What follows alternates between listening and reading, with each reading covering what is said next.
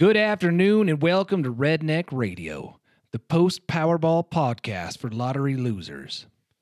And I say lottery losers because if you had won the lottery yesterday, you would not be listening to this podcast. Because your phone would be ringing nonstop with people asking you for money. And that's one of the downsides to being rich, is when you are rich and everybody knows that you're rich, then everybody wants your money. And so it would be unfortunate that even though you love this podcast, if you had won the lottery, you would be unable to listen to it. But do not worry, I'm sure you would find comfort swimming in your pile of $100 bills like Scrooge McDuck. And so I don't actually feel completely sorry for you, but it's unfortunate that you can't listen to this podcast. And I know that it sounds horrible. But I hope that you didn't win the lottery if you're listening to this, because winning the lottery isn't all that great. It is pretty well known that winning the lottery can have the potential to destroy your life. And an article in New York Post claims that 70% of lottery winners go broke within the first 7 years. The article goes on to talk about the tragic lives of those who have won the lottery. Now, before you laugh at the idea of someone who had won the lottery having a tragic life, just listen to the description of the lives as they were ruined by the money that came from the lottery. Now, these people who win the lottery, these 70% who go broke, not only do they go broke, but many are robbed, poisoned, murdered. Some of them commit suicide. And in many of the cases, the people committing these crimes upon the lotto winners tend to be friends and family. So not only have you been poisoned or robbed, but you've been poisoned and robbed by a friend or a family member. Now, one of the most depressing and also kind of entertaining stories is the story of Jack Whitaker. Now, Jack Whitaker won $315 million in the lottery. And at first, he did a lot of great things with his money. Giving money to the needy, building things for people who needed things building. I mean, he was a great guy. But it quickly spiraled out of control, and in the end, he ended up being robbed twice. Once of $200,000, and then again, he was robbed of $500,000 outside a strip club. Now, here's the thing that blows my mind. That a man would take $500,000 to a strip club. He probably left it in his car, and that's like, I don't know, a briefcase, 2 briefcases full of $100 bills. What I don't get is, and I live in a relatively crime-free area, I don't even feel comfortable leaving my favorite pair of jeans in my truck outside of my house, let alone $500,000 in my car outside a strip club. Because if your car is going to be robbed in any parking lot, a strip club has got to be up there on the list of places where you do not want to park your car loaded with $500,000 in cash. Now, Jack's life continued to spiral out of control and fall apart, and he inadvertently caused the death of 2 people. And in the end, both he and his wife said that they wish he would have torn up that ticket and never won the lottery.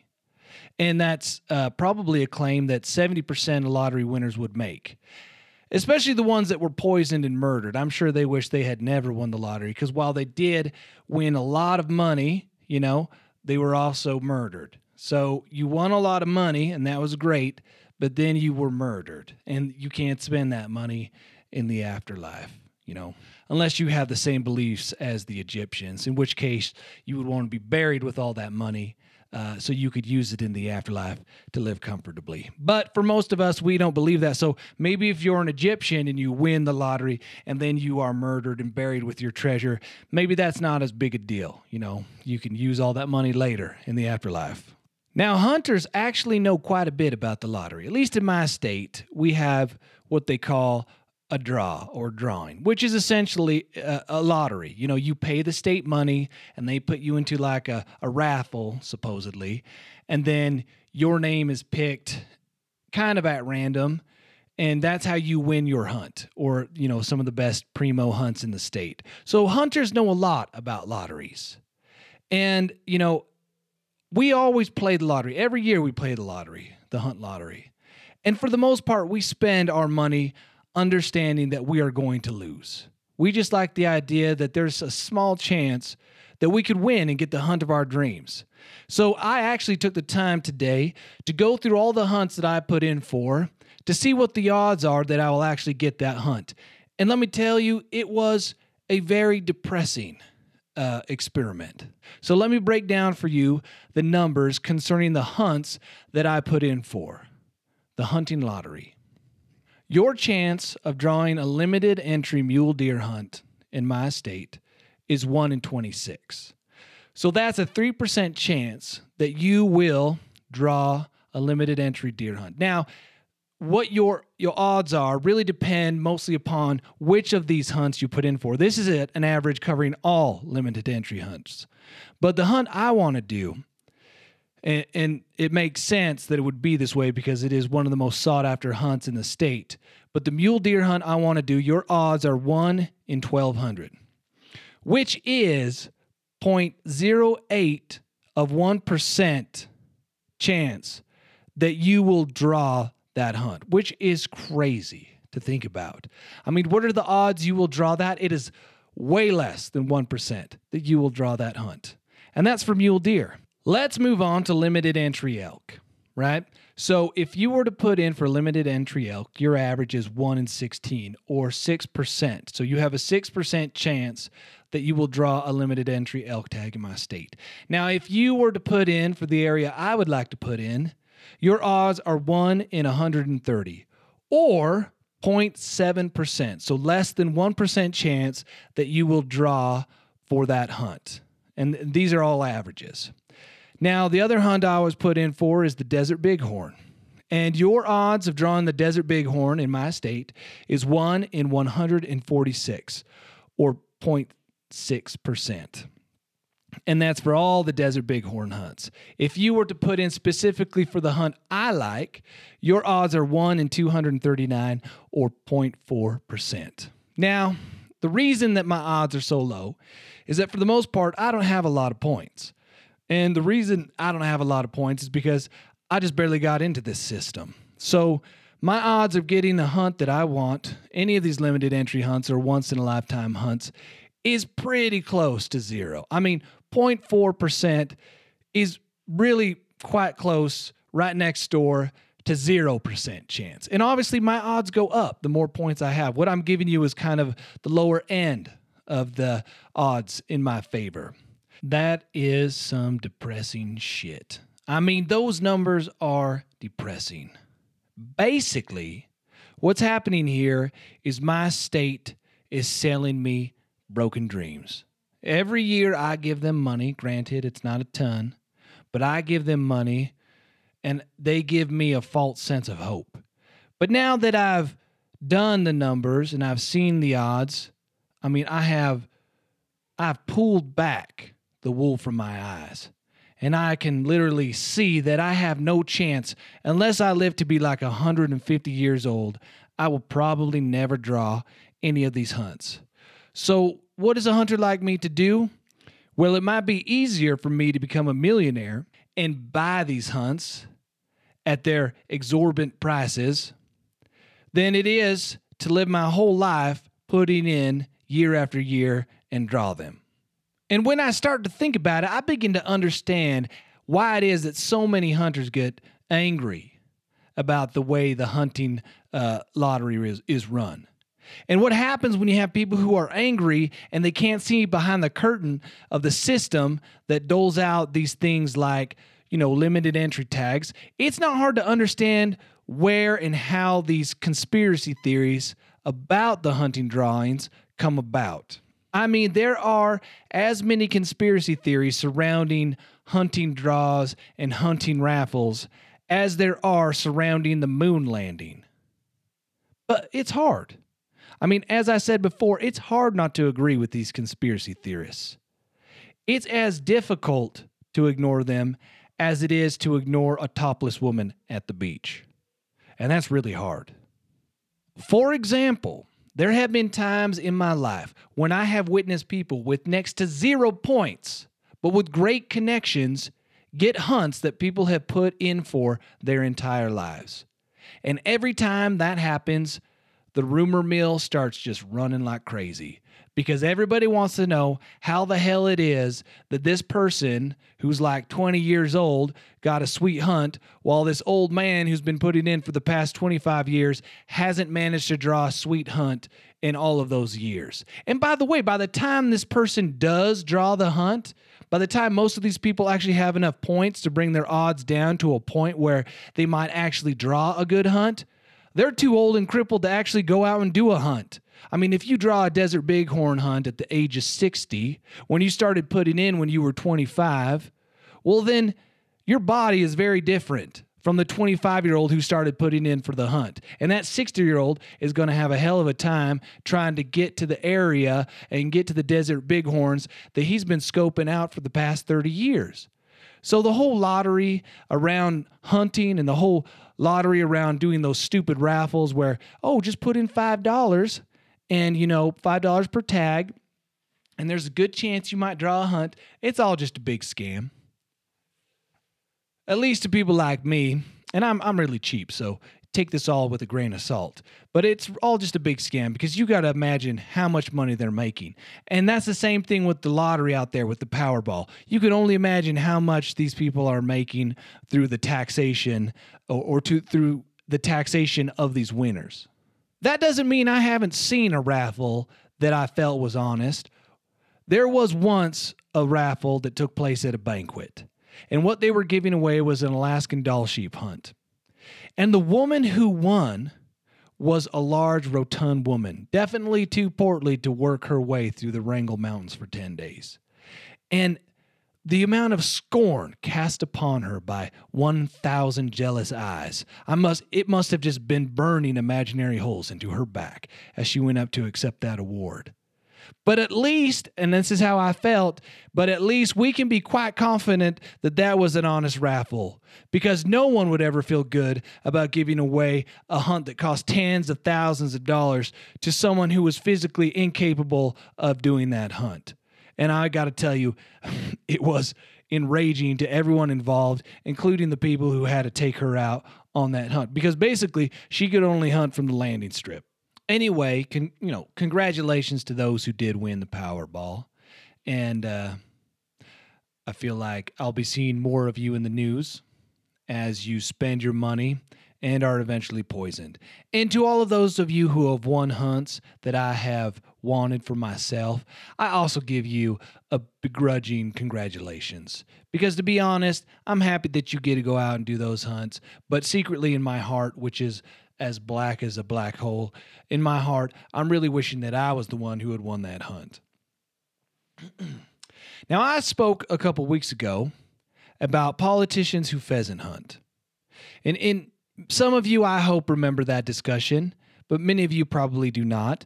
But in this podcast, I remarked how incredibly insulting it was for these politicians to pander to us like that, where they try to influence us conservative hunters by partaking in a hunt most of us have never done, with guns we could never afford, and hunting at ranches we would never be allowed on.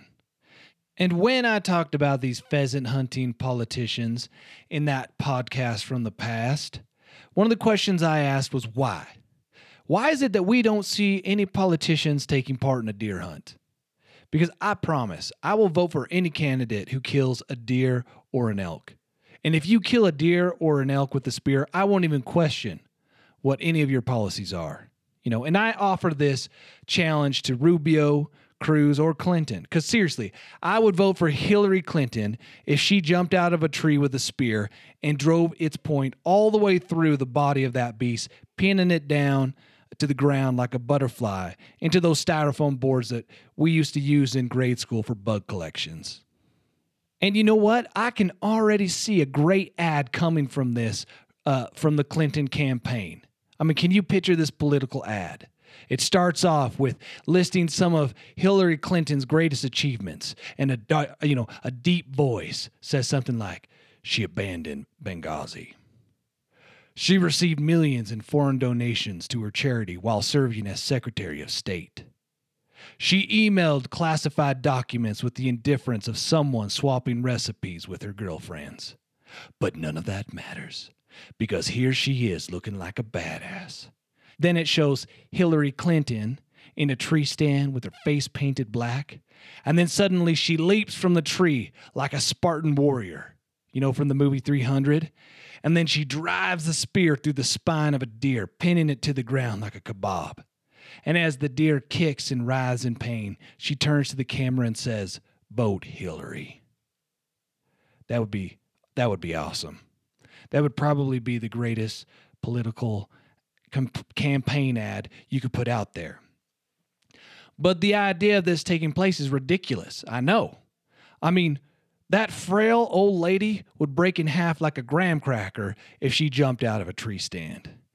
And you would have to spend tens of millions of dollars on the greatest talent at Light and Magic Studios in San Francisco to get that commercial made. I mean, they said that the most green screen ever used was used in the movie The Martian, but to make this political commercial, you would have to use more green screen than that.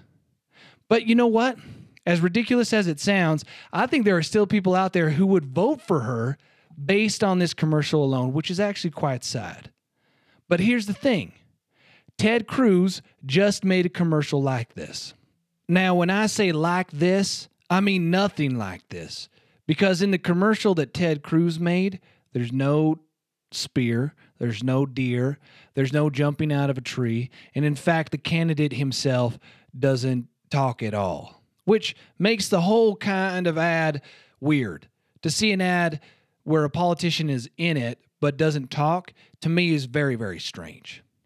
And I want to take a minute to talk about this ad because I found it to be very enlightening. Now, in this ad, there's Phil Roberts, who many of you know from Duck Dynasty, and he lists all the things that he claims would make a great president.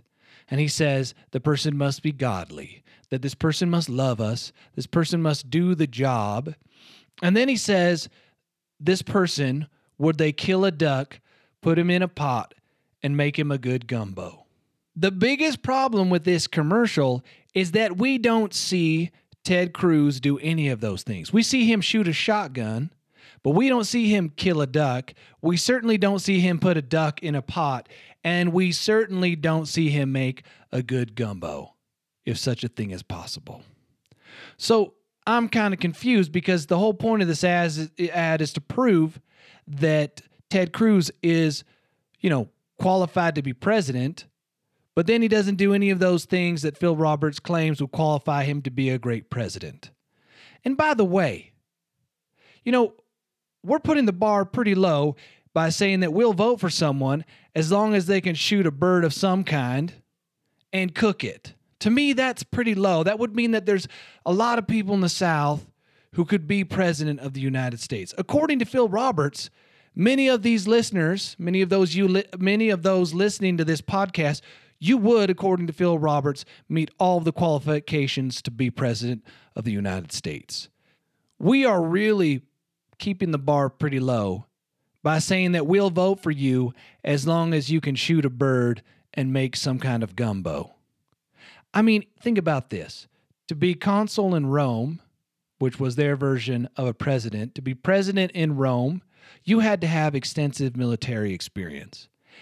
According to this commercial, in America to be president, you have to be able to shoot a bird and put it in a pot and cook it. I feel like there's maybe something wrong if that's what you believe. Now, I personally don't think that you need to have killed an animal to be president. It's definitely a bonus because then you have someone in the highest office in the land who can relate to you and to us, right? So it's definitely a bonus. But there are other things that are more important, like, is this person honest? Is this person intelligent? Do they have a sound foreign policy? And I think it's a bit insulting when these candidates make these commercials where they're pheasant hunting or duck hunting, and then they essentially say that you should vote for me because I shoot animals, right? I'm just like you. I shoot ducks and I shoot pheasants. That's why you should vote for me. Don't worry about all the other things. but vote for me because I'm just like you. I'm just salt of the earth, you know. I'm just a good salt of the earth guy. I'm out here getting dirty, and I'm proving my worth to all of you by coming out once every 10 years and shooting a duck. And the way we know that we're being insulted is that nowhere in this commercial are any of Ted Cruz's policies or ideas present. And so you can't really use this commercial to get to know Ted Cruz, right? So let's see how many of our questions about Ted Cruz this commercial actually answers. So here's a question. Where does Ted Cruz stand on gun rights? Commercial's answer. Look, I shot a duck. Our question.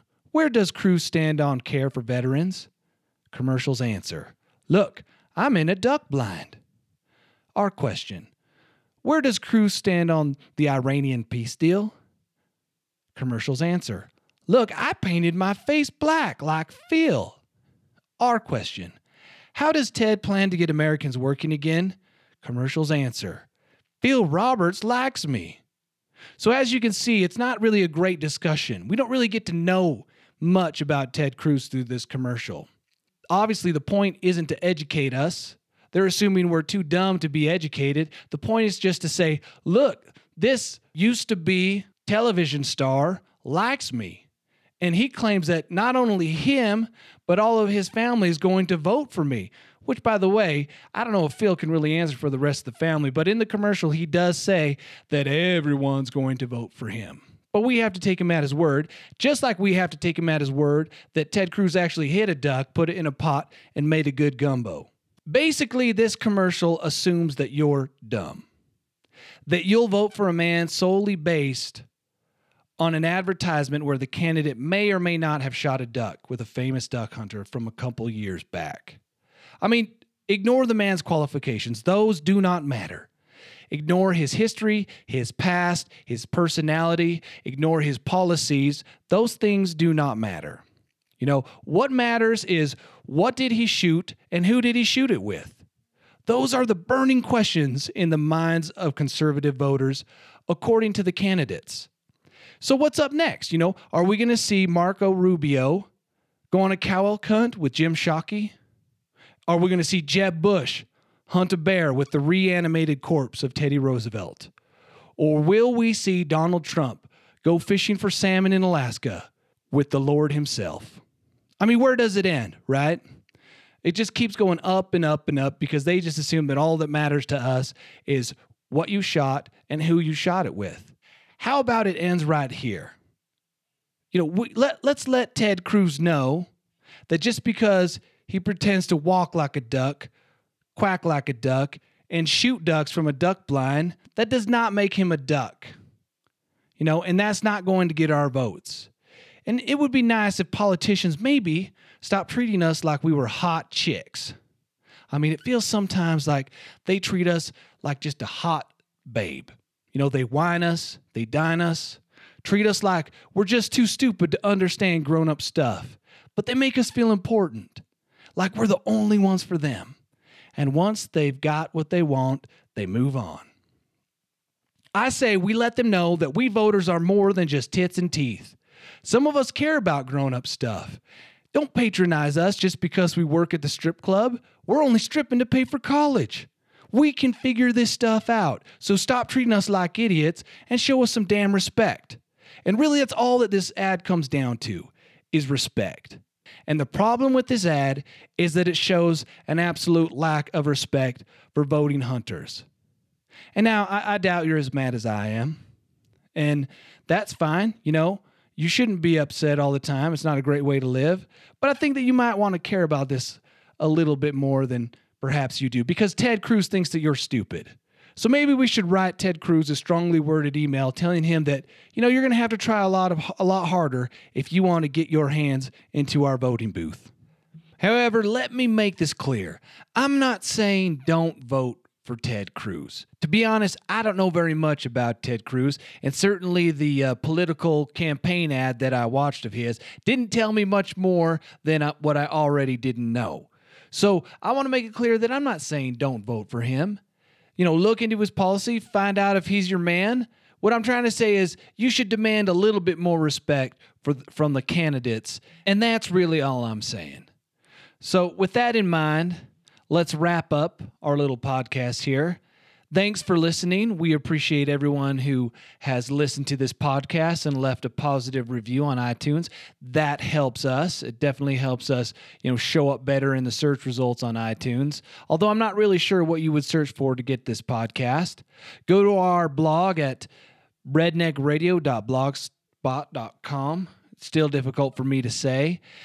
Or visit me on Instagram, Thaddeus Stotch, at Thaddeus Stotch, and look at all the wonderful pictures that I've posted there. And thank you for listening. Hope you'll join in next week. Thanks. Bye.